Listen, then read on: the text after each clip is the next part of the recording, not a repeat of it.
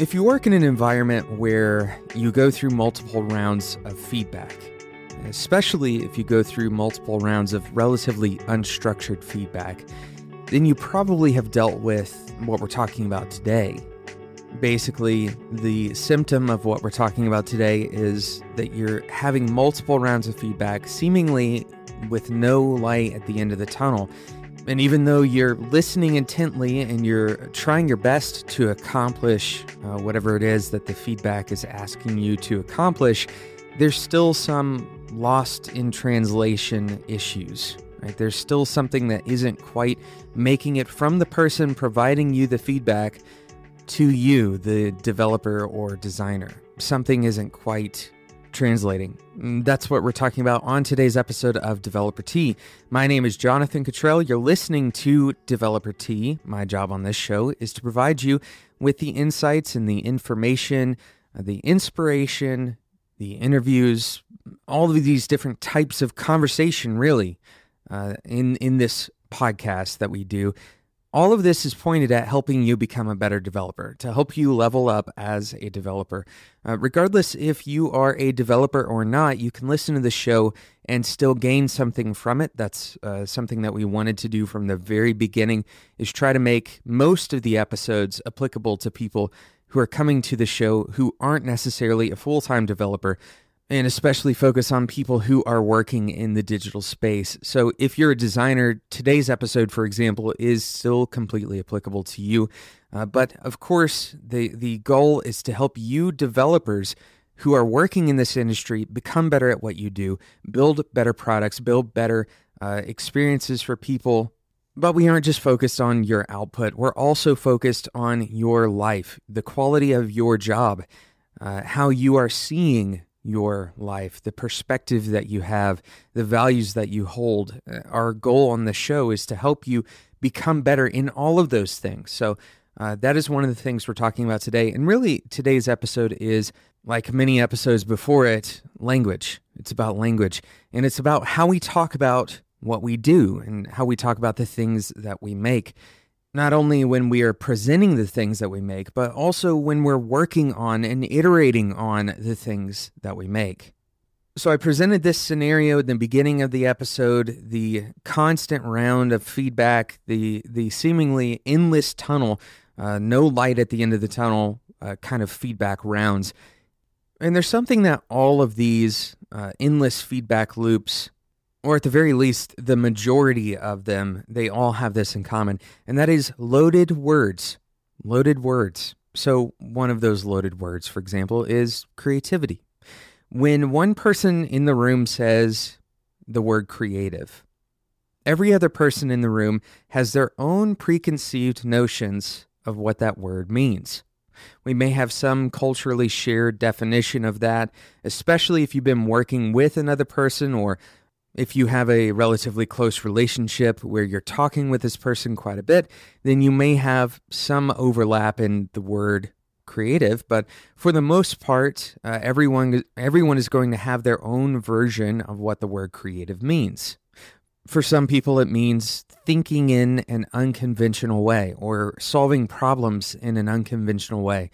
For other people, it means having aesthetic vision, being able to imagine something that is visually pleasing. For others, it is the ability to think in terms of abstract thoughts or in terms of symbolic thoughts. For example, creating a design system that best expresses the brand's cultural values. Some people view creativity as being able to connect those cultural values to actual visual output. And the reality of this is that there are so many other definitions that you may fill in the blank with here. For some people, including myself, creativity means something entirely different. It means the ability to create something that quite simply previously didn't exist. And that's as simple as I've made the term in my own mind. And sometimes that causes problems when I'm talking about creativity with a client, when I'm talking about creativity with a coworker. And so this is a loaded word, and that it's not the only loaded word that causes problems. We've talked about feelback in a previous episode, and feelback is really pointing towards what this episode is discussing, these loaded words that don't have specific meaning, but instead are open to quite a bit of interpretation. Another loaded word may be effective. This is very much so an open-ended word. In what way is the thing that you're describing effective? Without reference, the word creativity or the word effective, both of those really become open to interpretation. And ultimately, if you're trying to accomplish something based on this kind of feedback, then you're shooting in the dark. So how can we fix these loaded words? How can we avoid them? Let's talk about a few more loaded words, and then we're going to take a quick sponsor break, and I'll come back and give you what I think is a pretty good antidote to the loaded word problem. But another couple loaded words first. One would be user. User is a loaded word because we may be talking about multiple types of users.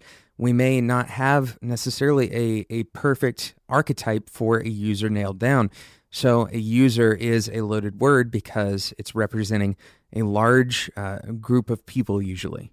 Another loaded word is design. Design is an ambiguous thing for most people. And we do have, once again, culturally shared representations of what a designer does versus what a programmer does. And very often we reduce the word design to the visual representation of design rather than allowing the word design to cover, for example, the software or architecture design.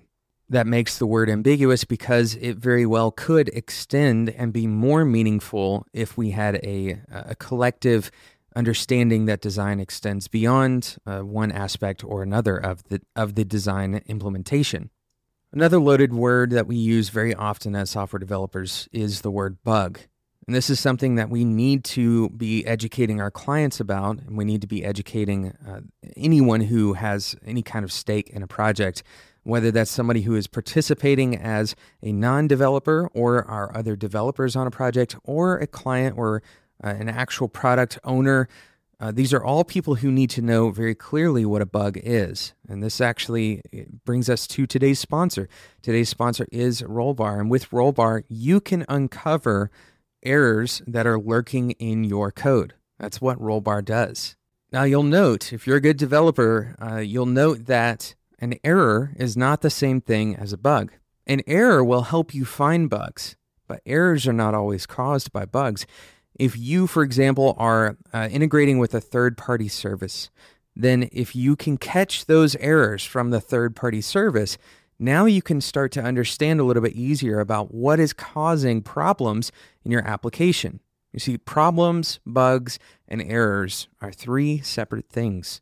If you can't catch your errors, if you can't find your errors, then you may find yourself on a bug chase in something that's not even wrong in your code. This is what makes Rollbar so powerful. You can find the errors in your production code, and dealing with those errors typically has been very difficult in the past. You rely on the users to report the errors. Of course, they can't tell you the difference between a third-party error and an internal error on your service. And so you end up digging through the logs. You try to debug those errors yourself. That is really difficult to do, and it's not going to be working at 2 a.m. when the next instance of that error occurs. So Rollbar will do all of this for you, and it works with all major languages and frameworks. You can start tracking production errors in just a few minutes. Of course, you can integrate it into your existing workflow. You can send error alerts to Slack or HipChat. Of course, you can link your source code in GitHub and Bitbucket or GitLab. And you can even turn the errors that you're receiving into issues in Jira and Pivotal Tracker and Trello. Some of the big customers that work with Rollbar include Heroku, Twilio, Kayak, Instacart, Zendesk, and Twitch. These are all massive, massive companies who rely on Rollbar to help them find and remove their errors. You can go and get started for free, though. So these massive companies are using this, and you can get started with the same service by going to rollbar.com/developer-t. That's rollbar.com/developer-t. So how do we deal with these loaded terms? We've listed quite a few, and there are plenty more that you will encounter at all varying degrees of specificity. Some terms are far more loaded than others. For example, positive user experience. Does that mean that positive user experience is not something that we should talk about? Absolutely not. But what it does mean is when we talk about positive user experience, we need to recognize that unless we have a shared definition, unless we're talking about something that we have discussed before, then other people are going to bring their definitions to the table. They're going to bring their previous experience of what it means to have a positive user experience. They're going to bring that information into the discussion. So how do we fix this problem? How can we avoid loaded words? Well, we've already started by saying we need a shared definition, but how do we find a shared definition? I want you to ask the question, what does that mean, until you get to atomic terms. All right, so let's break this down. What does that mean? You're going to ask that question about each of the words that you don't have a clear understanding of to disambiguate the meaning of that word, right?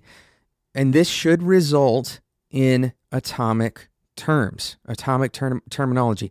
All I mean by atomic terminology is a word that can't really be reduced any further, right? A word that means exactly what it means. Sometimes this is going to be a very technical process. This may be a very technical definition.